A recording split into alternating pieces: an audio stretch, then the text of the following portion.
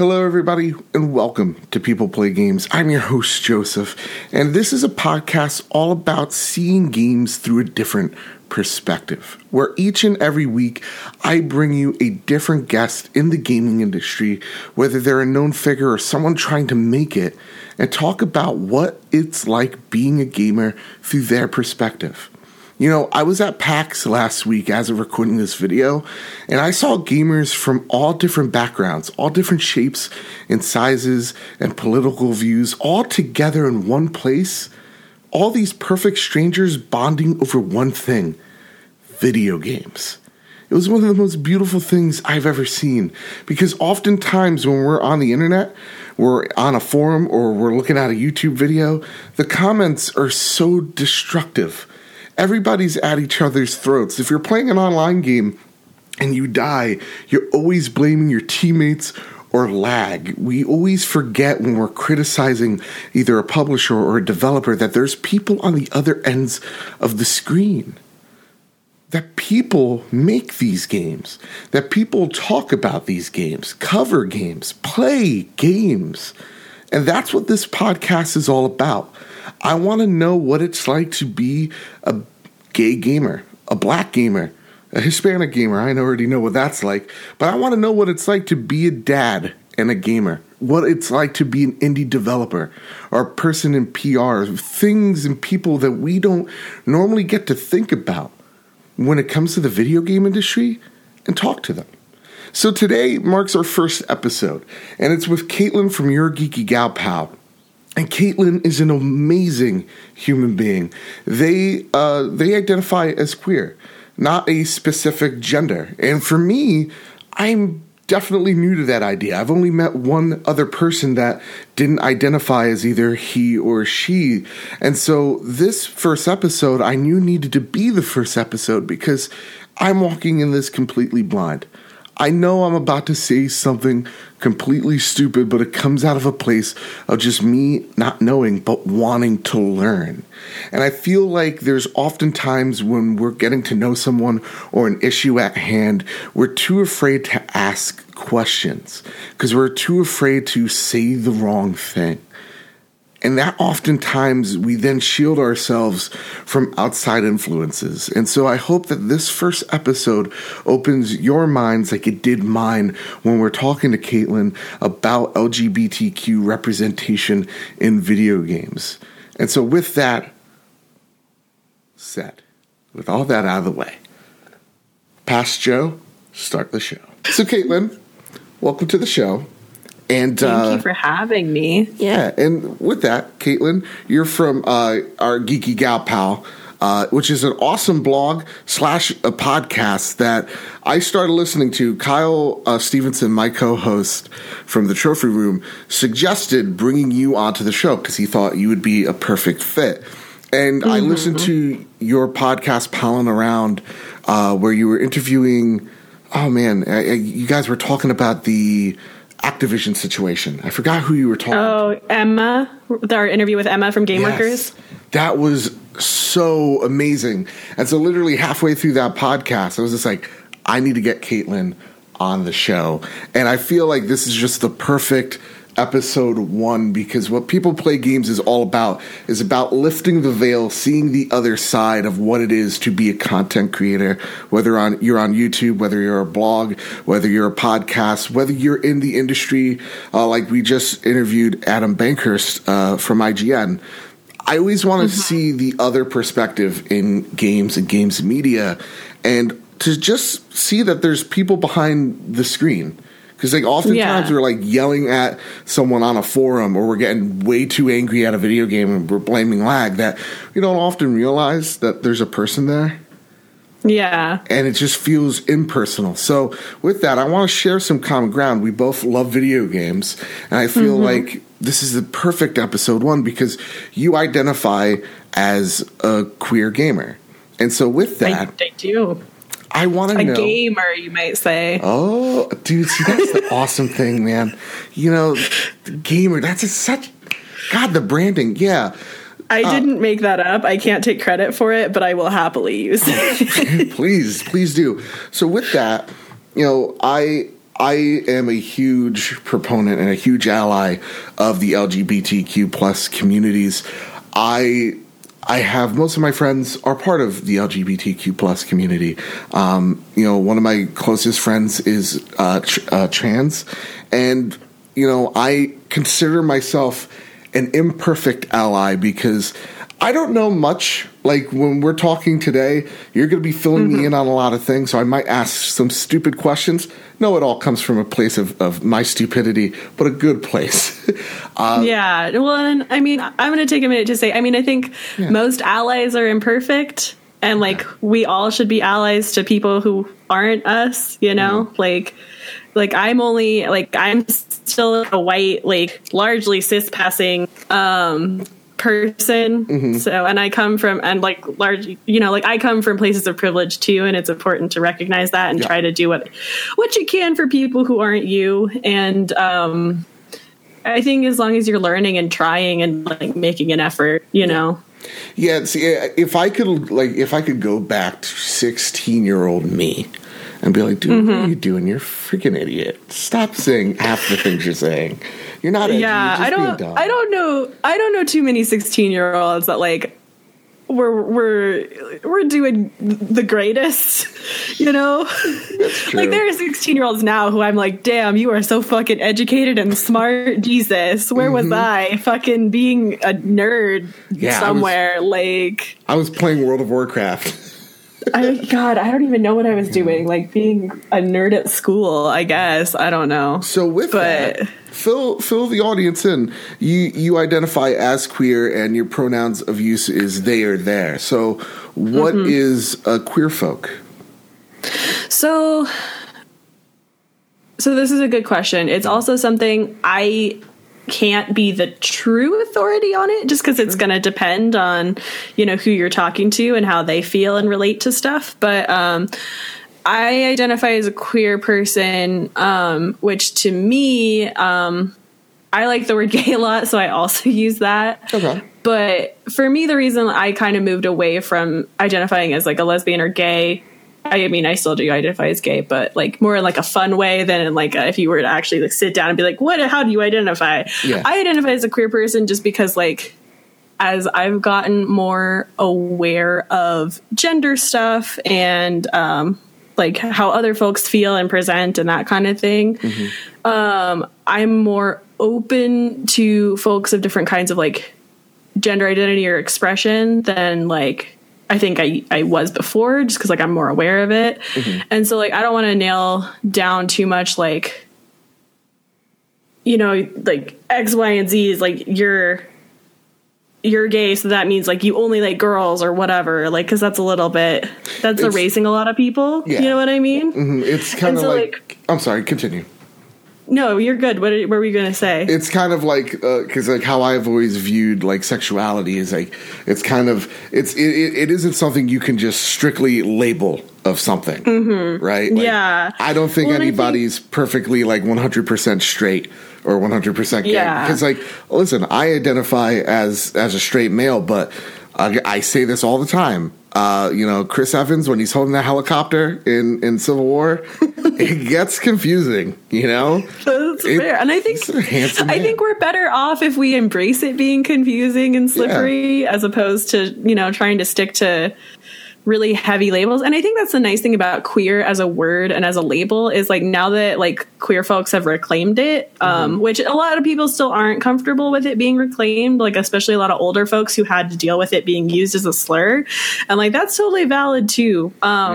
But I like it because it's like a nice umbrella of just kind of like when I say queer, like you probably know what I mean, at least to a degree. Like even if you don't know specifically how I identify or like what my queerness means to me, that like I'm not a straight person. Right. And like, and I think that's really nice because it gives people, especially if you're figuring stuff out, because like I'm currently still figuring a lot of stuff out, which is weird because I originally came out when I was like 13. So when I did not think that when I was 24, I was going to still be figuring shit out. Yeah, but man. You're always figuring it out. Here That's we what are. Yeah. Yeah. So when I think came queer out, is nice. how did you tell your parents, or did you? Who was like the first person you turned to? Let's see. So I think when I first came out, I told a couple of friends that I knew in person, and they were like, yeah, duh. And I was like, oh, okay, shit. And then I did tell my parents. It was a rough experience with that. My dad was pretty chill. Like, he didn't really care, but my mom like had a really, really hard time with it. So it took a long time for us to like really deal with that. Like we didn't really talk about it or deal with it for like 5 years. And then my senior year of high school, I was finally like, I was like seeing a girl, and I like wanted to be able to like have it be a normal thing. So I just kind of pushed the issue and was like, yo, we need to talk about this, and like we need to deal. And I get like, it's hard because my mom is definitely like, my mom had a rough time growing up, and she got like harassed and like dealt with a lot of racism and stuff because she came from a really small town that was just like not it. And so she kind of learned the defense mechanism of like, oh, being different makes you a target. And so she didn't want that for me. And so it ended up being, she was really in the opposite direction. Right. And so then, but, you know, once we forced the issue, it was better because she realized, like, you know, it's not going to go away. It's not going to be better. Like, it's not going to change. And it's better for us to be able to be honest with each other and, like, just be authentic as opposed to having to, like, always be skirting around this issue. And now she's great. Like, she's still learning, obviously, but, like, who isn't? Yeah. And, but she's interested in learning. And, like, she went to Pride with me a couple of years. Like, she's been to Pride with me, like, 2 years in a row now. And, like, yeah, she's super chill now, so we're in a good place. But yeah, it was a journey. Yeah, like with my friend Ash, when he see me with past tense, I get very confused. It's hard. Yeah, I get very so when he originally was identified as a woman, he came out as a lesbian to his parents. And again, if I'm butchering this, all the queer folk out there, I'm so sorry. No, I think you're doing well. I think most folks usually prefer their pronouns to be used in the past. I mean, I can't speak for everybody, but yeah. I think you're doing all right. It comes out of a good place. So when he came out to his parents, man, were they not on board. And he came to me for a lot of that nurturing and support. Me and my best friend Amy. This is actually her apartment I'm in. This is my set, all thanks to her. And nice. Shout out to Amy. Yeah, shout out, man. She's the worst. And so, like, the one thing we did to support him was we took him to a gay club. And there's a place called Feathers over in North Jersey. And what a great name for a gay club, dude! And you know what? They're really nice. They're really nice. Man, I wish the gay bars in Denver had more fun names. Because, like, to me, I was just like, I'm straight. I'm walking in and I'm just like, how do I prove? Like, do I have to prove that I'm gay? I don't know. Honestly, I wish there was a way for them to be like, hey, are you a gay or with a gay? Like, scan you. Yeah. Like, I wish. But like, no. They were the most like welcoming people. And like my friend Ash was just like in his natural habitat. It was awesome to see him so happy. And I remember like going outside and because my friends wanted to smoke, and like there was like this one gay guy my friend Amy was dancing with hardcore, and he's just like he looks at me, he's like, "So you're the straight one, huh?" And I'm like, "Yeah, how do you know?" And he's just like, "How you're folding your arms like this? Like you're straight. We could all see it." And I'm like, yeah. Honestly, awesome. Watching a baby gay like in a club for the first time is a joyous experience. Generally, like I went buck fucking wild the first time I went to a gay club. It's awesome because it's just like it's super liberating. Yeah, it's which awesome. Not that clubs are for everybody, but and being able to be in a space that's like for you is super liberating. When I told my parents, I'm like, oh yeah, we're taking my friend Ash to a gay club. And they're like, you're going? I'm like, yeah, I don't care. And my uncle, like he was in the room, don't worry, I don't talk to him, kind of looked at me weird when I said that, like, well, why are you going? Like, I was just like, even if I was, who do you really care that much? Apparently he does. And what a miserable human being. But yeah, like that's why my heart goes out to so many people a part of the LGBTQ plus communities, because I've seen firsthand, wow, like that's your kid and you're just like, you know, it really hurts my soul when Ash has to go to me. He goes, I look at you more of a father figure than my own dad. Like that break. It's wonderful to hear in one hand, but the other part, it's like it breaks you. And yeah, it's hard. I'm lucky that like my situation wasn't worse, honestly, like because so many people have like such a shit time with it. So I want to go back a little further here. Is there a game, because we're gamers here, right? Is there a game that spoke to you when like you're just like, oh, like I feel a little different? Like, is there a game that opened you up to your sexuality? So the thing that's always been hard for me is, and it's kind of like a meme in queer community of like, there have been so many women in games where I didn't know if I wanted to like date them or be them. And like, and I joke about it all the time, but I love nothing more than a step on me wife. Like, please be just fucking emotionally unavailable and mean and terrible. And like, you would just kill me as soon as anything else. And I am sold. Like, and it's such a bad thing. And it ties into like my real life dating shit too, which is why I'm like, I need to calm the fuck down. So like one that I always super, super loved was Morrigan from Dragon Age Origins. If you had to be like pick a Caitlyn ass woman from a game, it would be her. Absolutely. And like, I recognized my deep flaws. But yeah. So I'm trying to think of games from earlier in my life. Cause the thing that's hard about like growing up, being like raised as a girl and like being a femme person is like, games from when we were kids were not super great with women characters. Still aren't, but yeah. I was gonna say like it's still not great, but like it's better-ish. Right. Because like I'm thinking about the games that I played as a kid, and I really can't remember any like standout women or femme people. Like it's all. Which, like, granted, I did play a lot of games that didn't really feature that many, like, people to begin with. Like, Mario's not out here with, like, many characters generally, or Pokemon, like... But even that, there wasn't, like, an option for much else. So, I don't know. I can't really remember too many, like, women or femme people that I even was aware of in games until I was, like, older. So, with that, like, what type of games are you into? That, like, you're like, yeah, you look at it, you're like, this is a Caitlyn-ass game. So I love me a visual novel. Are you familiar with visual novels at all? Kinda. Yeah, I feel like that's where most people are at. I didn't really get into them until like 2017. When I heard like I started really getting like looking around on itch.io and like I found Butterfly Soup.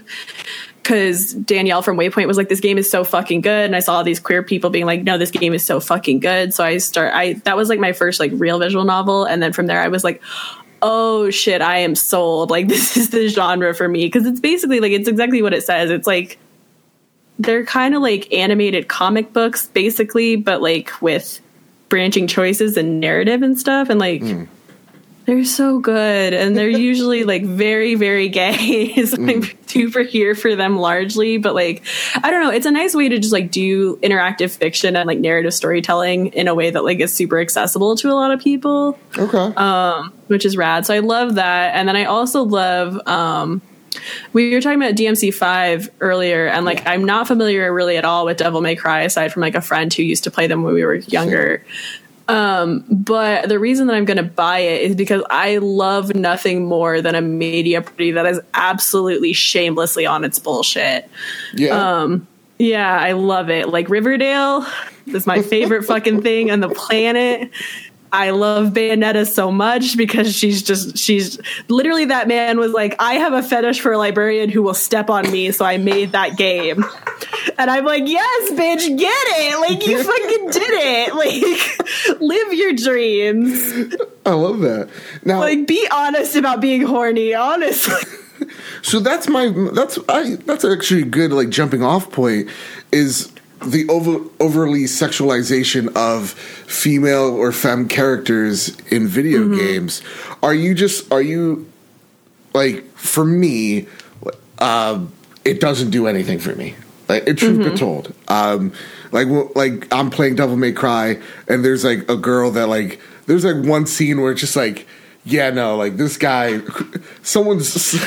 You can curse in the show, just don't worry about it. Oh, thank God. This guy was obviously like one hand on the mouse, one hand on somewhere else, and just like, because there's just like, why is that there? Yeah. They have no idea to be there, and this guy is running out of lotion. Like, it's just like, yeah. And it's uncomfortable to me sometimes. I don't know.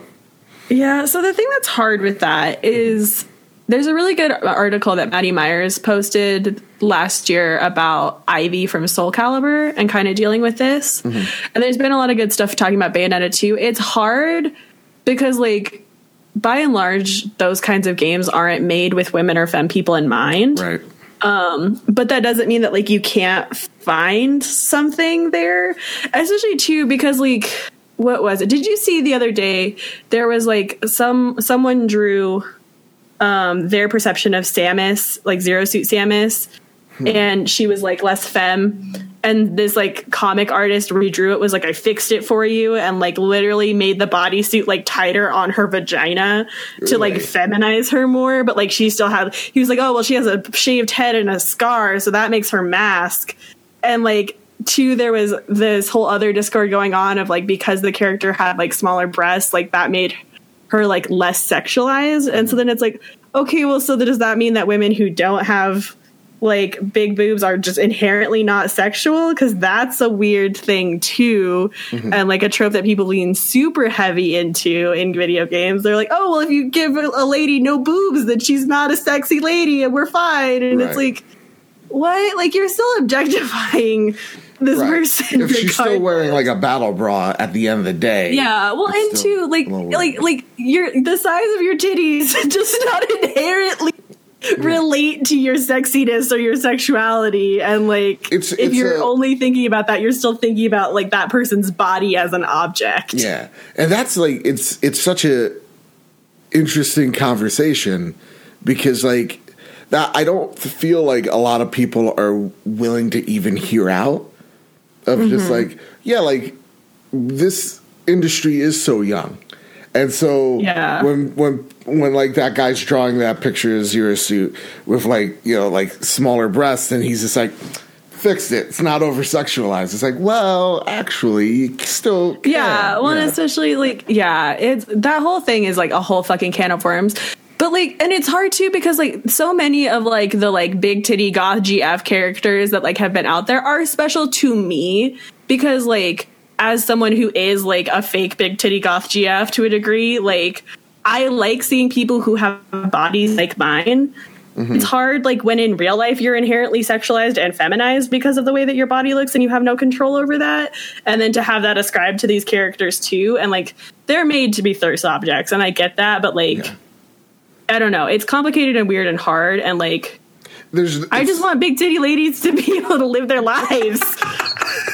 That's all I want. It's kind of like, from what at least like I'm getting out of it, it's kind of like you yourself kind of have to draw that line of what you're comfortable with and what you're comfortable seeing. Yeah. And you have to kind of take what you can from what you're given a lot, which sucks, and hopefully more people will be able to get into the room and make it so like it's not like that anymore. But and do you feel like there's progress? Like, is there a female character to you that when you look at, you're like, yeah, this is where games need to go, this character right now? I'm trying to think, because I know when you were messaging me you mentioned Aloy, and like I'm not out here to like shit on Aloy, but she's a little bit, she's still a little bit like bland for me. And I think it's mostly because like any character where you get to make choices for them, their character is going to be a little bit bland, just because like they have to be kind of mapped to the player's choices, you know? I'm trying to, what games have I really, really like going back to visual novels. Last year, Worst Girl Games put out Heaven Will Be Mine, which is like a mech visual novel, and the characters in that are fucking great. Like, they're all so well done and interesting and like real. and Saturn is just like a big gay disaster, and I'm like, yes, this is it. This is the character. So everybody should play that game because it's fucking good. But and then two, I think Bloodhound from Apex. Yeah, like this is a weird thing, but like having a canonically non-binary character that the voice actress was like, yeah, no, like Bloodhound uses they them pronouns, like Bloodhound is non-binary, like and it sucks because you can't see them. Yeah, because like you can't see them, so it's like, and like the lore is like nobody knows who Bloodhound is. Yeah, and it's like, but I think there's still issues with like those kinds of games and their lore, but I think having that right from the get is really cool and good. And like, I think more games just need to be like, yo, like these people just are the way they are. And like, that's just it. Yeah. Kind of like, so I'm like cautiously stoked on Bloodhound. Yeah. Like for me, like The Last of Us, like Ellie, you like definitely through the last DLC, you kind of understand where she's headed. Right. Like, and when you see her in The Last of Us Part 2 and they're just like, she's gay now. So ghetto. I dig that. I dig that a lot. Yeah. I think the only thing with The Last of Us that I'm worried about is, have you heard of the bury your gays trope? I've heard of it, but I'm not well versed.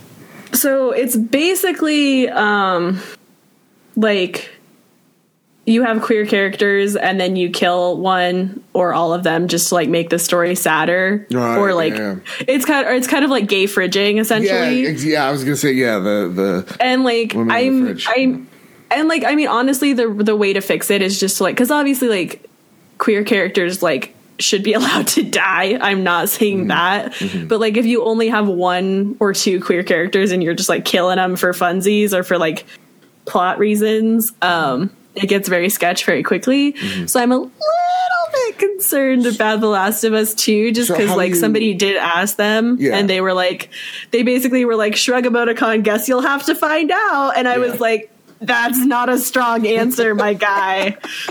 So like, how do you fix that? Like, do we gotta kill one of the straights? Like, what do we do here? Like, I mean, we should obviously always kill at least one straight if we're being honest. Right, I'm joking. But no, I mean, the answer is just to have more queer characters. Because like you feel it a lot more if you're like, hey, this person's like me and they're the only one and now they're fucking dead, versus like, especially like if it's a shitty plot reason or like to make, you know, like this, like the straight characters have a reason to do something or whatever. But like if there's multiple canon queer folks, then it hurts less because you're like, okay, no, like this makes sense. And two, also just having like real ass fucking reasons for it happening, like having like well thought out plot reasons for why, like because any character death should be like, there should be a reason for it beyond like we need to accelerate like X or Y plot line or whatever, you know, like. Because for me, like, I don't mind, because I think what like Neil Druckmann said in one of the interviews, I forget, a while back, that like the first Last of Us focused on despair, this one's focusing on hatred, and you find that like through the trailer you find that her hatred comes out of a place of love in a weird way, and like she loved so much and it was taken from her, so this is all she has now.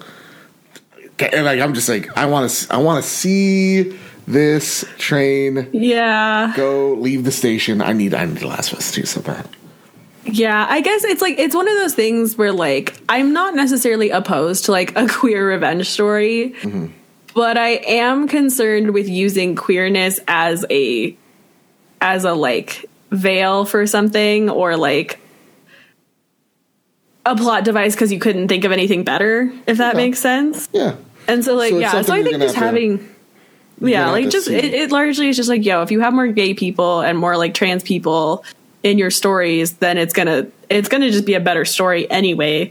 But also like, it's, you know, then you can kind of do whatever you want because one or two characters are not holding the whole weight of being the queers, you know, like. And so and for people who are just like, I don't get it, I think what you're trying to get at here is just like, if let's just say like a straight person dies in a TV show, well, it doesn't impact most viewers because most of the cast is already straight. Well, right. And two, you're sad about the character, right? Like, you're not having the loss of, like, the only straight person died. Like, the only person that I can kind of map myself way, like, is now gone is a shitty feeling. Yeah. Versus, like, you know, and two, because a lot of the time, too, media is like, this character is the gay character or, like, the trans character. And, like, that is their whole deal, which sucks. But then when that's gone, then you have none of that. And it's just like, oh, cool. Well, this is now it's like it's just devoid of any of the representation or like identifying, which not to say like you can't identify with people outside of your identities or whatever. But like I definitely when you do. never. Yeah. Well, yeah. I mean, who doesn't, right? Like I play video games, so really I can have some sort of sympathy or like empathy with like cishet white dudes. But like I want to see other people, you know? Yeah. Yeah. Like for me, when people go like, Joe, who's like your favorite superhero? Usually I say Spider-Man because and I got this is a gag on the trophy room. I'll show you. It's embarrassing, but like it's yeah, he leaves his a uniform here. It's weird, but like to me because he could be, you know, anybody can wear the mask type of thing, and you know, Into the Spider-Verse is my favorite superhero movie just like ever.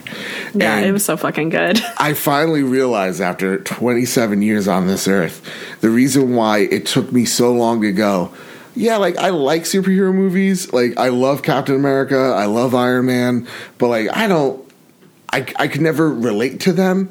And it's like, oh, I finally got why I never really had a role model as a kid because they were all white dudes. Like one of my favorite movies is Aladdin because I thought Arabia was Puerto Rico because they were tan like me, and so I was just like, oh, they're Puerto Ricans. I get this, and that's why I love Aladdin so much. And so like when Miles is like getting ready to go to school, and like there's like his mother speaks there's like Spanish. There's like goddamn Spanish like soup that every Spanish family has boiling. That's actually real. That's a fact. Like I'm just like, it is, yeah. Oh yeah. This is. Yeah, I can see myself in him like no other hero I have ever had before. And so with that, I want to go back to this Battle Royale business with Apex and Overwatch. You said that like their sexualities or their reveals could be a lot better. I remember with Apex Legends just a few weeks back when they announced the what's the guy's name? We got Bloodhound was non-binary, and then you had the Hawaiian dude, Gibraltar. As a gay male, and you know, people are like, "Oh, really? Come on." My favorite thing I've ever read on the internet was the dude desperately pleading with Respawn to not make Gibraltar gay because he played Gibraltar, and he was like, "If you keep him gay, I can't play him anymore." And I was like, "What? Like you're literally no homoing a screen on a fictional character? Like what?"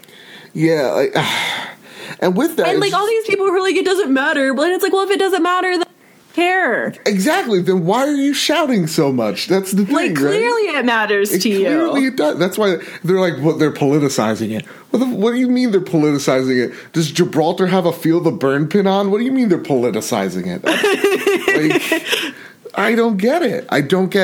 But like, there is one reveal I want to talk to you about. That would be Overwatch's Soldier 76. My dad's gay now. I didn't have feelings about that. Tell me. Let me in. I'm going to preface this by saying that I'm not shitting on any other queer people who found enjoyment or fulfillment or anything else from Soldier 76, because unfortunately in our current media landscape, it's a lot of we take what we can get, and I get that. My thing is,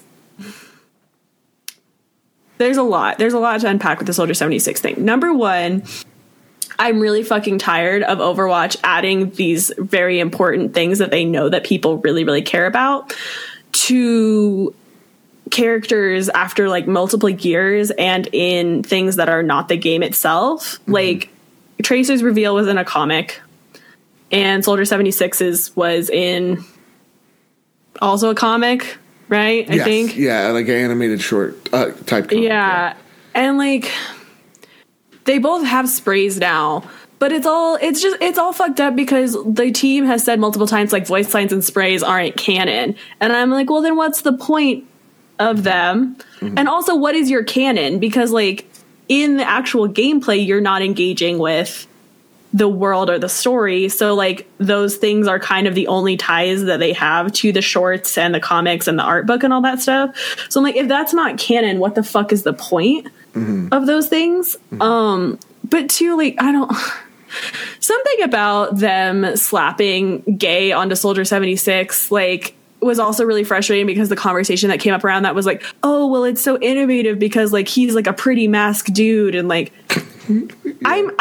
I'm really tired of, like, people thinking that, like, making a masculine gay man is, like, revolutionary or groundbreaking, because, like, there are masked gay dudes, and also, like, that idea really feeds into, like, a lot of femphobia that's, like, super nasty in gay community, like, especially for queer men. Like, there's just a lot to unpack with it. And I gave that disclaimer at the front because as much as I'm trying to not shit on people for enjoying this thing, I'm really tired of continuing to cheer for scraps, if that makes sense. Like, yeah. I'm really tired of, like, for years, people have been like, Overwatch is basically gay because the fandom has said so. And, like, oh, they finally did something about it. Hooray, we're going to throw them a party for giving nothing, really.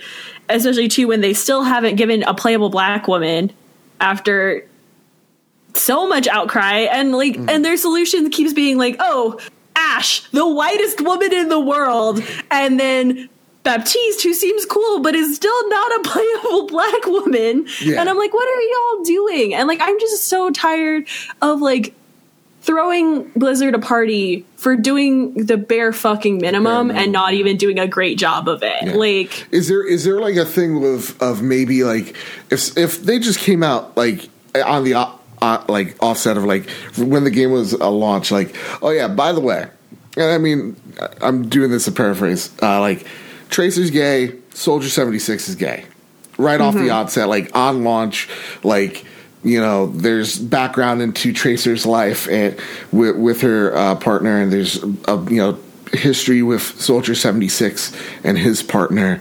Would that make things better? Because, like, for me, I think so. Yeah, because, like, for me, I'm just like, it's cool, and I'm not, like, I'm happy, but it's just like, I feel like you're doing it to do it, rather than you're doing it because the story needs it. You know what I'm trying to say? Like, it's yeah. Well, and I feel like it's less even that for me, and it's more like, I think Gita Jackson from Kotaku has been doing really good work on this and talking about it. Where she's about, like, Overwatch was left to its own devices for so long that the fandom kind of took over and started making headcanons and stuff. And then now Blizzard is capitalizing on all that fan work and then putting it on the game and acting like they're doing it, when it's like, you're not. You're taking the fans' work and the fans' ideas and then putting it into the game after as, like, a slapdash skin, basically. And, like, for me, I think what would have been ideal is if they had approached it more like Apex, where they were like, yeah, these characters are explicitly canonically queer.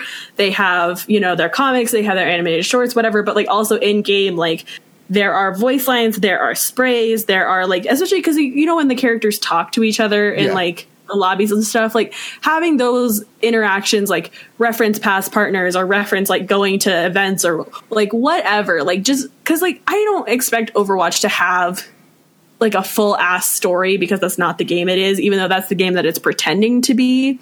But, like, I don't think there's anything wrong with, like, just make it more explicit and make it, like, continue building those bridges, because if you're gonna make all the lore and stuff outside of the game, there needs to be bridges into the game, because otherwise, why should people fucking care? That's true. They're like two separate fandoms at that point. That's interesting. Which is what Overwatch is, basically. Yeah. So to jump on to this question, LGBTQ representation in games clearly lacking. Do you see active steps to make the industry more diverse? Who's doing it? Who's taking those active steps to you that you've seen? And who's halting that progress? So this is an interesting and kind of multi-layered question, because I think I've definitely seen in games media, there are a lot of queer women. I've seen that, and it's been growing, and I'm very hype on that. And in big, like, not even in the indie scene, but like working for outlets, all of that kind of stuff. So that's super cool. But I can't speak well enough to it in like big studios because I just genuinely don't know. Mm-hmm. But I mean, I think it's always going to need to be better. But the really cool thing is, like I was touching on it earlier, is in indie game space, there's so much room for queerness, and it's like really, really cool. Like itch.io, like with all of the, like I was talking about visual novels earlier, and like the great thing about them is most of the software and tools that are used to make those games are either really, really cheap or free. And so it's super accessible for folks to get in there and play around and make stuff. And so there's just tons and tons of room for that. Like there are so many queer like visual novels to the point where it's kind of a trope in and of itself.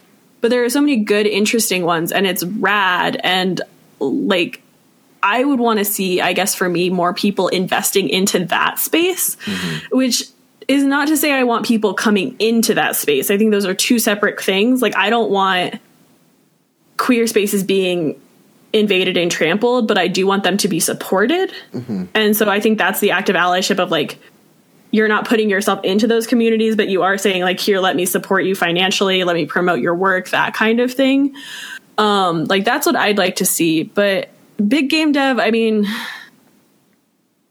capitalism's a bitch, and they really are still, they still very much subscribe to the cis het white gamer is our core audience. That's the core gamer. Yeah. And like, I think until people get past that, it's not going to improve as much as it needs to, which like it really needs to get past that, because like, as we've seen with Black Panther and with Spider-Verse, like, and even The Last Jedi with like for women and little girls, like when people can see themselves in things when they've never seen themselves in things, they will support it, probably irrationally, probably to the point where like the thing might not even be that good. But like if you let gays have gay characters in a big game, they will like freak the fuck out. That's why like the BioWare games had been so popular for so long. Yeah. And they even continued that with Anthem. Mathis, I believe is his name. He throws a couple lines out there where he's definitely not straight. Like he's definitely in the bi territory. Like and I'm like, that's cool. You still see a hint of like BioWare's like here's like diversity right then and there, where like one of the main characters or one of the main people you see, she's Faye. She's black. You got Halleck, who's I think he's Spanish, as my Spanish radar goes off when I see that. You're like, oh, this bitch is Latinx. I see it. Exactly. And like, then you have like, your British dude, you got your other white dude. Like there's like all these different characters of all these different mixes that I don't think, if we could give Anthem one thing, I think it should be a little bit of that. At least they Well, and I'm glad to hear that, especially because I and a lot of queer people I know were very bummed that they took the romances away. Yeah. So, because I mean, that was the thing, right? Like so many queer people were like hella invested in Dragon Age specifically because of all the like the gay romance shit that you could do in those games, and like especially Dragon Age 2 fleshes out the world a little bit. Yeah, definitely Dragon Age 2. Dragon Age 2 has like the romances with the women in the game are so good. The men in that game suck, and I don't know why. They were like, what if we took the worst tropes of men and then we made them into full characters? And I was like, why did you not give any good men? The only good is you can't bang him. And I was like, why would you not let these poor people who want to date men have any good men? There's none. You gotta bang a shitty boy in that game. That's true, man. Dragon Age 2 was underrated. I enjoyed it. Dragon Age 2 was a good fucking game. Yeah, I fucking enjoyed it. You know? Yeah, it's a good game. I think people are coming to that realization more and more as it gets older, which is nice, but that's a good fucking game. So I want to talk now about your Geeky Gal Pal. How does that come to be? Your blog you got? Okay, so in college, like my junior year, I think like sophomore into junior year, I started getting into podcasts because I was like, I had friends who liked podcasts and I was like, I should listen to podcasts.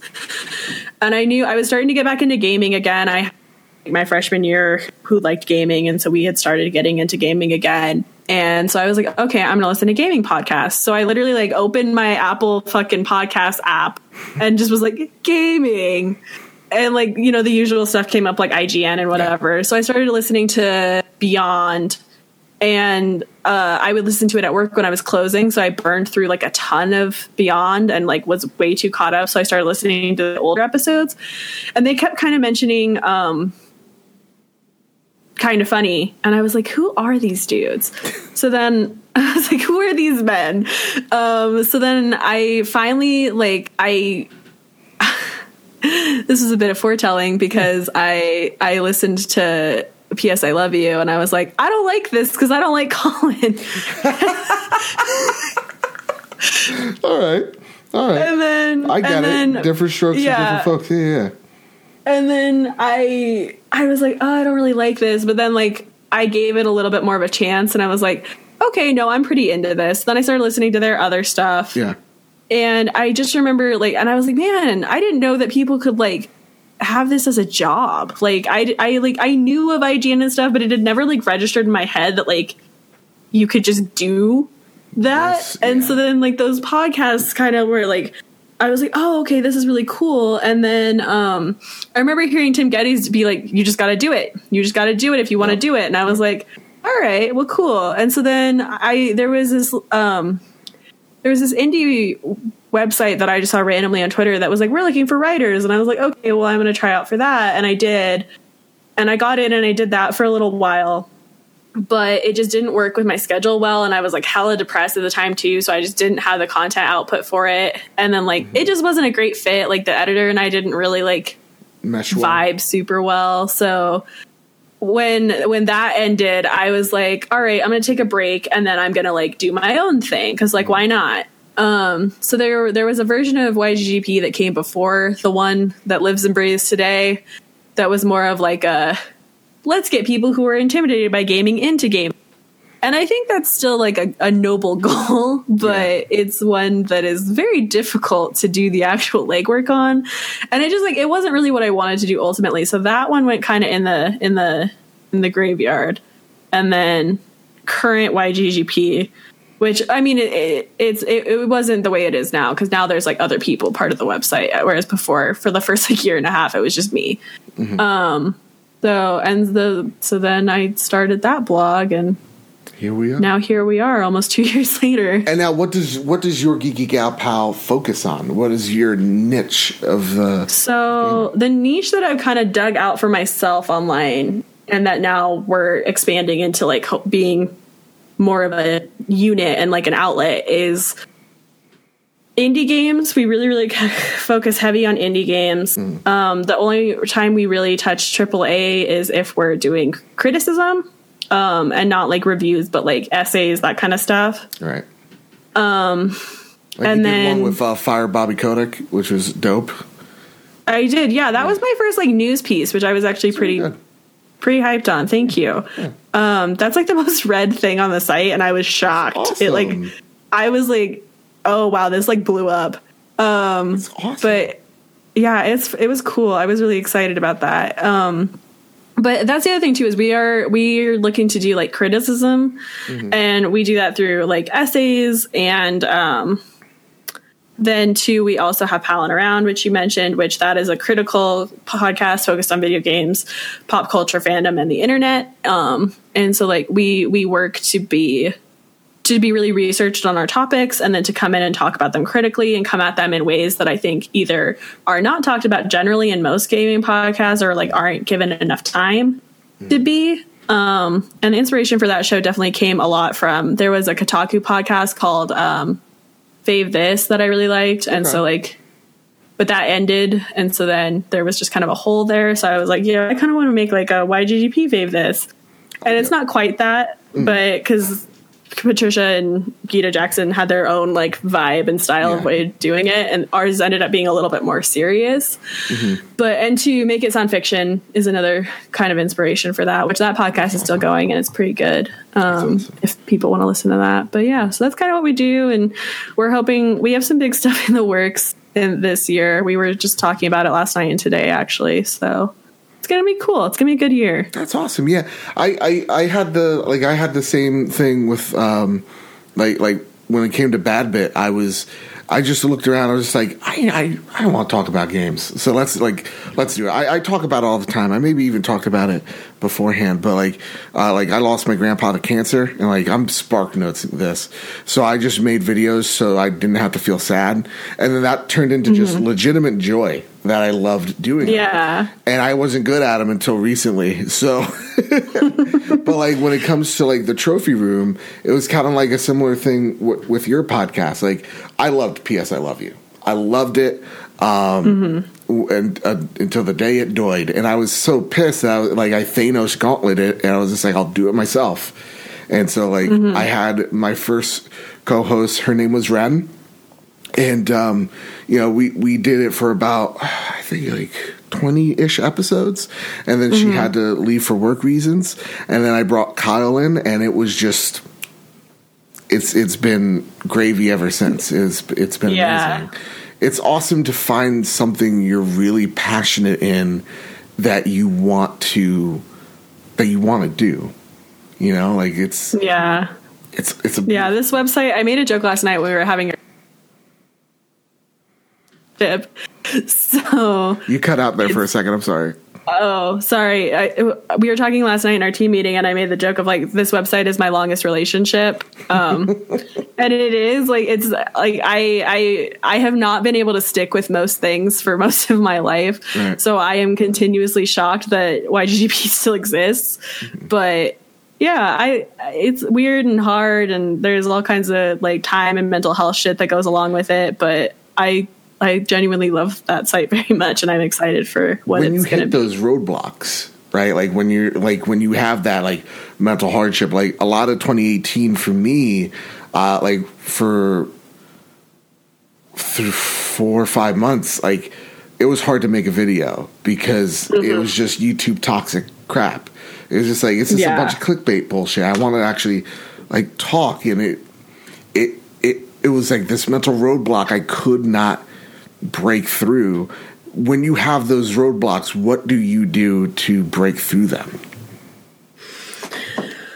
Well, that's a really good question. I think for a long time, I would get really frustrated with myself when I was hitting those roadblocks and like be angry. And like that wouldn't help anything. That wouldn't make it better. Yeah.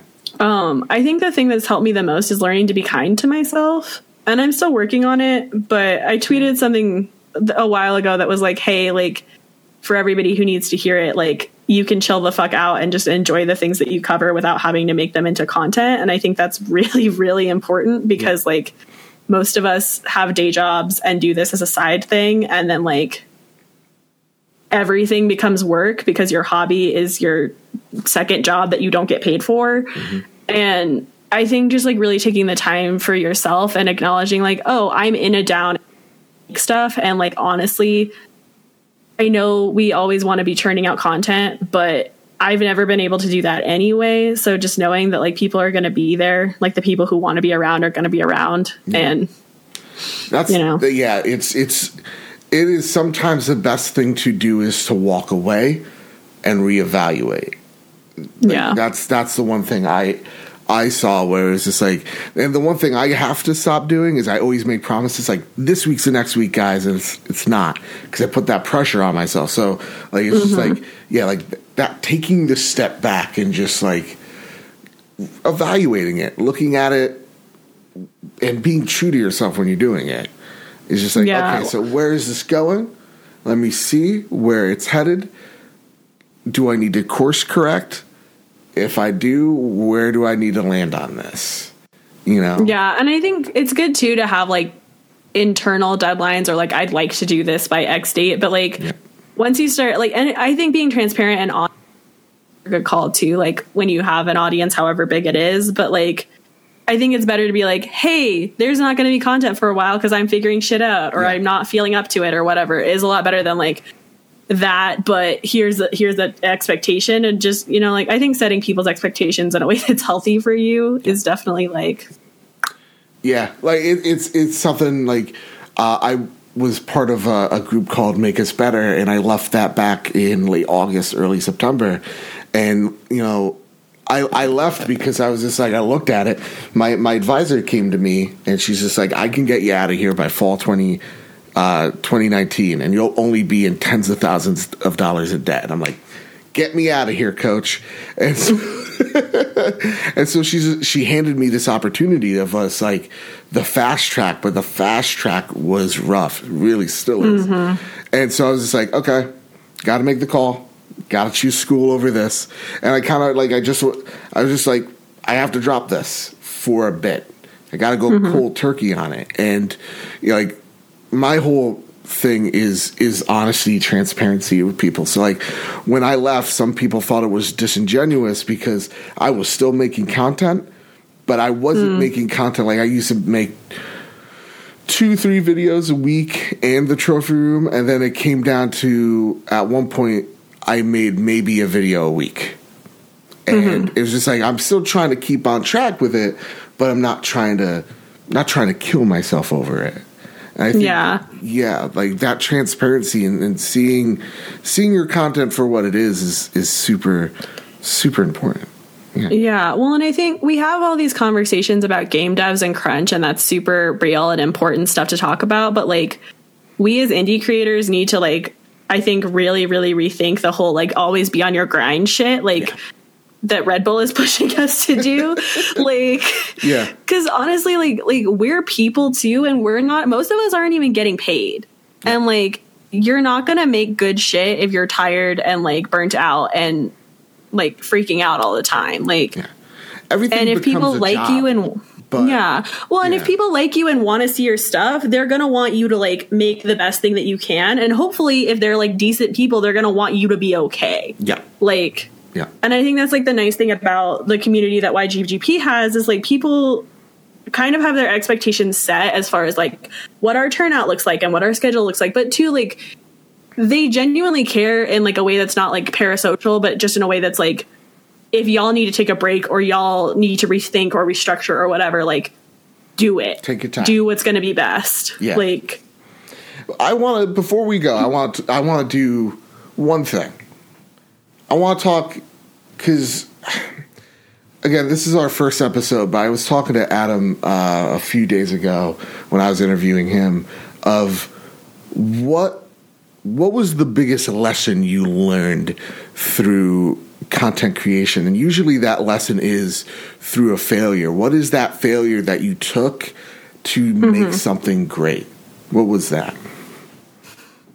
God.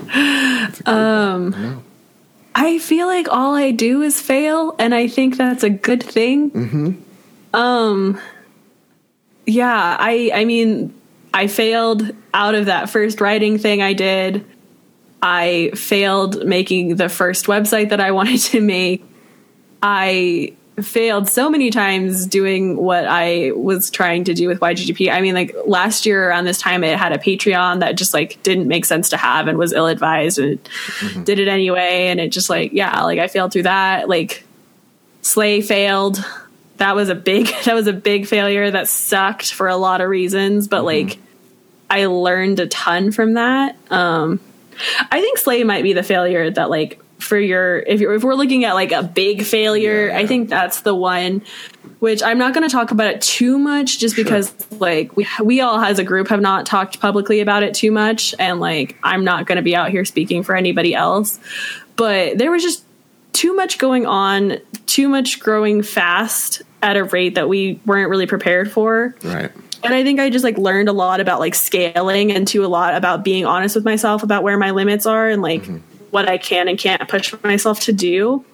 Like I worked so hard on that fucking podcast. All of us did. And it eats you up if you're not taking care of yourself. Yeah. Like a lot of people are like, oh, like they might hear that and go, wait. So you did so good that it was like a setback. Yes, it happens. Yeah, no, we literally crashed and burned because we grew too fast and we were not ready to deal with it. You don't there was other shit going on too. Yeah, there was other stuff going on too, but it was a perfect storm of stuff that sank it, but like that hugely contributed to our workload and to like our stress and like right. Yeah, it just, if you're not ready for something, like, it's weird. I get it 110%. I was right there. I'm right there with you because I think like last year, around this time, Bad Bit was around 700, 800 subscribers, and now we're at 2,700, and that's not to brag or anything because once I hit 1,000, and I hit it because a good friend of the show, Envision, he's a very awesome guy, very generous. Thank you so much. And like he helped me out grow this channel. And when I hit it, and when I just kept on rising, I was just like a deer in the headlights. Like, oh no, like imposter syndrome kicked in of like the next video. This is when they all find out I'm a failure. And then and so like, you just don't make a video because you're afraid that number's going to dip.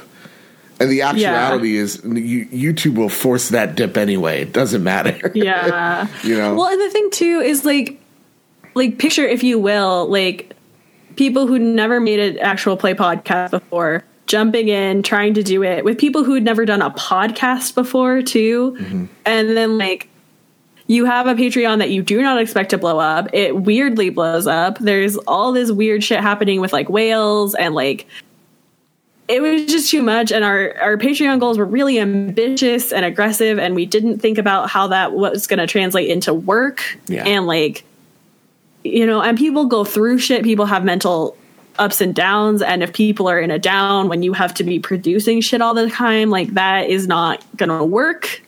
And like it's just it's rough, but I learned a lot about like pacing, and I learned a lot about knowing where the limit is and sticking to that. And too, like, I am not a great communicator. I fully acknowledge that, which is ridiculous since I am a writer and podcaster. But like, yeah, when it comes to interpersonal dynamics, I have a really hard time like communicating with people who are close to me about like needs and stuff like that. And like, that was a real wake up call to me, and I'm still working on it. It's still like a thing that I struggle with, but like, I'm trying to get better. And like, I don't think I would have had that wake up call as much if like what happened with Slay like didn't happen. I always advise, like some people come to me for help of like what equipment I need for this, or what do I need to do there, this, that, the other thing. I always just say like, just get used to making content first and then focus on everything second. Like there's been people that have approached me over the last 3 months of like, you should start a Patreon because I want to throw you money. And I'm like, that is very generous and thank you. And like, there's some people like Ted, Ted and our good buddy Smooth423, they're the reason why I'm going to PAX this year. Because Ted threw me money to cover a hotel. I was like, dude, this is amazing. Through Twitch donations. And Smooth literally bought me a ticket. I was just like, and he surprised me with it. I was like, it was so weird because I was just like, no one ever does nice shit for me. What is it? Yeah. You know, it's crazy. And so like when people say that, you kind of go, because you work so hard, you don't get paid for this. You're like, yeah, some return on this investment would be great. But then like, you also have to think, like I see like some YouTube like channels with like 200, 300 subscribers, and they're like, we're starting a Patreon. And I'm like, no, the fuck you shouldn't. Don't do that, because you're way too small for that. Like I still consider like I'm not ready for that type of responsibility, because that's a new dynamic that you're not prepared for, because like you're just starting out. You're not prepared for what you're doing right now.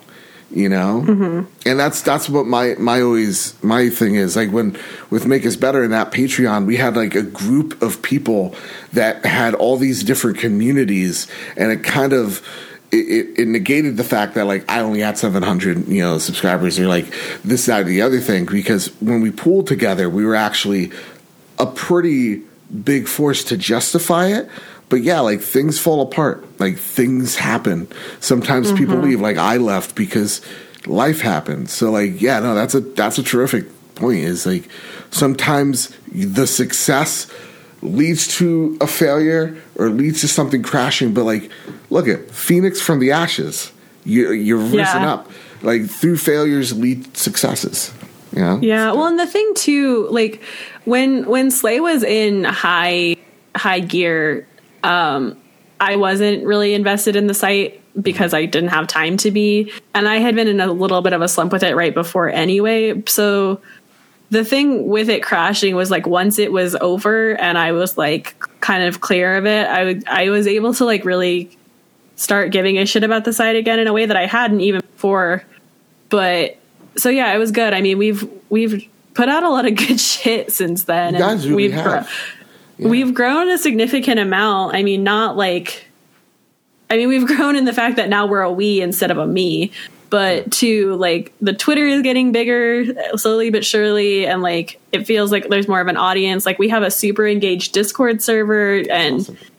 Yeah, it's cool. So it's been going in a good direction, and like Palin Around exists. And like we're launching something new next week on Wednesday. Ooh. So like, yeah, like we're doing cool stuff, and it's going to keep being cool. But yeah, I think you gotta just. Well, when are you announcing this thing? What day? Wednesday. Oh shit! Okay. All right, lifting the veil here. That's what the show's all about. I was going to announce this on Wednesday. So what are we going to do here? Let's think about this. Should we do it? Should I drop it on Thursday? The day afterwards? Yeah, or if you, we could do that. Okay. This is exciting. So, so theoretically, could you tell us what this new show is right now? Since I could tell you what this new show is right now. Remember when I say I don't edit things out? This workshop is staying here. So what's this new show? It's just Xbox at fucking E3 voice, like world premiere. So world premiere. Aside from Team YGGP, you were the first. Well, I think Moises Traveris might know what it is too. Ooh, I'm pretty sure he does. Okay, but because that boy is all up in our business. But so we are making a new show called Indie Mixtape, which is a monthly show where Monty from my site and I play like 4 indie games each. One of them is a game that we've both played and talk about at the beginning of the show, and then we each go through our playlist of games that we want to talk about. And the criteria that we kind of set was like stuff that we like, stuff that's like weird and maybe we don't care for, but that other people might, just like whatever we think is cool and interesting to talk about. And then it's a monthly curated list of indie games, because a lot of people, one, there's really not any indie game podcasts. Like we figured that out. Like one of the first conversations she and I really had was her being like, do you have an indie podcast, Rex? And I was like, well, not really, because they don't really exist. And that's then awesome. I was like, yo, what if we did it? And then 2, there's a lot of issues with Steam and itch of curation. Yes. Yeah. And besides curation, just like the sheer mass of it all, like Steam fucking sucks and has no curation whatsoever. Itch tries to, but there's just like so much stuff. Does it though? Does it? They try harder than fucking. Wait, are you saying does Steam suck or no? Does Valve actually try to curate anything? Oh no, they don't at all. Yeah. Itch tries to, but they just have like a sheer huge volume of stuff. Yeah, because like that's the other side of the coin of indie game dev being more accessible is more people are making shit, which is awesome. But also like, how do you decide? Yeah. So the pitch of Indie Mixtape is kind of like once a month you get a playlist of things that if you trust Monty and my taste, then we have Rex for you. And it's not going to be all encompassing or perfect, but like, no, that's, it's a place to start. That is awesome. That is a super awesome idea. I can't wait to see it. I'm not just saying that to say it. That is a really awesome idea. We're really, really excited. And it's also cool because Monty is doing it, and Monty's never hosted. So this is her show. Oh, yeah, and she's doing it. She's learning, and it's going to be awesome. We have really cool music. We have really cool art. I don't know if you're familiar with Kelsey Lewis from Kinda NYC. I know a little bit about Kelsey. Real talk, me and Kelsey, I've known Kelsey for, God, has it been like 7 years? No, like 5, 6. I knew her before she was a part of the Kinda Funny NYC, for sure. We actually used to work together. It's funny. Yeah. Oh, wow. Yeah. But yeah, she did our art and she did an amazing job. It's so cool. Like, I'm so excited for people to see it. It's so good. I like it. I'm pumped. I'm excited. Oh, my goodness. Okay, so with that, because I've kept you here long enough, where can they find you, Caitlin? Where can they find your Geeky Gal Pal? So if you want to find me, the person, you can find me on Twitter at CG and 8Rs, because my branding is a wreck, but we're sticking with it. And you can find Your Geeky Gal Pal at yourgeekygalpal.com, at Your Geeky Gal Pal on Twitter and Instagram, which you should check out our Instagram because Monty also runs that and she does a damn good job. And you can find us on Facebook if you want to do that. I care the least about Facebook. I'm just going to be really transparent about that. Yeah. So, and 2, you can find Palin Around on iTunes or Google Play or Spotify or Stitcher. We're on Stitcher now. You can find it pretty much wherever. And Indie Mixtape is going to be on all of those platforms as well, with the exception of Stitcher, because I don't have any data for it yet because it doesn't exist yet. I gotcha. Yeah, and so Indie Mixtape is dropping on Wednesday, and we're doing a Nintendo-ass, here's our announcement video, and you can listen to the first episode right now. That's so awesome. It'll be out when people are hearing this. And also, here's what I love about all this releases that you're doing right now, is when you move the webcam up, you look like the neighbor from Home Improvement where you only see his eyes. And I dig it. Don't move it please. Yeah. So, Caitlin, thank you so much for sharing so much insight. It was awesome talking to you. Everybody, go over to Your Geeky Gal Pal. Go subscribe to Palin Around. It was seriously so freaking great. Go subscribe to Indie Mixtape while you're here as well, guys, gang, everybody, ladies, gentlemen. And people who don't, people, non-binary folk. Yeah. Better. Yeah. Usually I say gang. I go, hey, I like gang. But you know what? Here's the bullshit thing about this. If you write, hey, gang, YouTube will highlight that as like a possible gang reference. And I'm like, but they won't get rid of the Nazis? Right? They're like, warning, this could I'm like, are you serious? Lord. I should start talking about lizard people. Maybe I'll get some. Oh, wait, no. Did he get kicked off? I don't know. Anyway. YouTube fucking sucks. It does. So much. Everybody, keep playing. Keep staying passionate. Keep staying positive about gaming. I'll see you all later. Oh, I waved. Bye. Me and Kyle started this. He'll never die.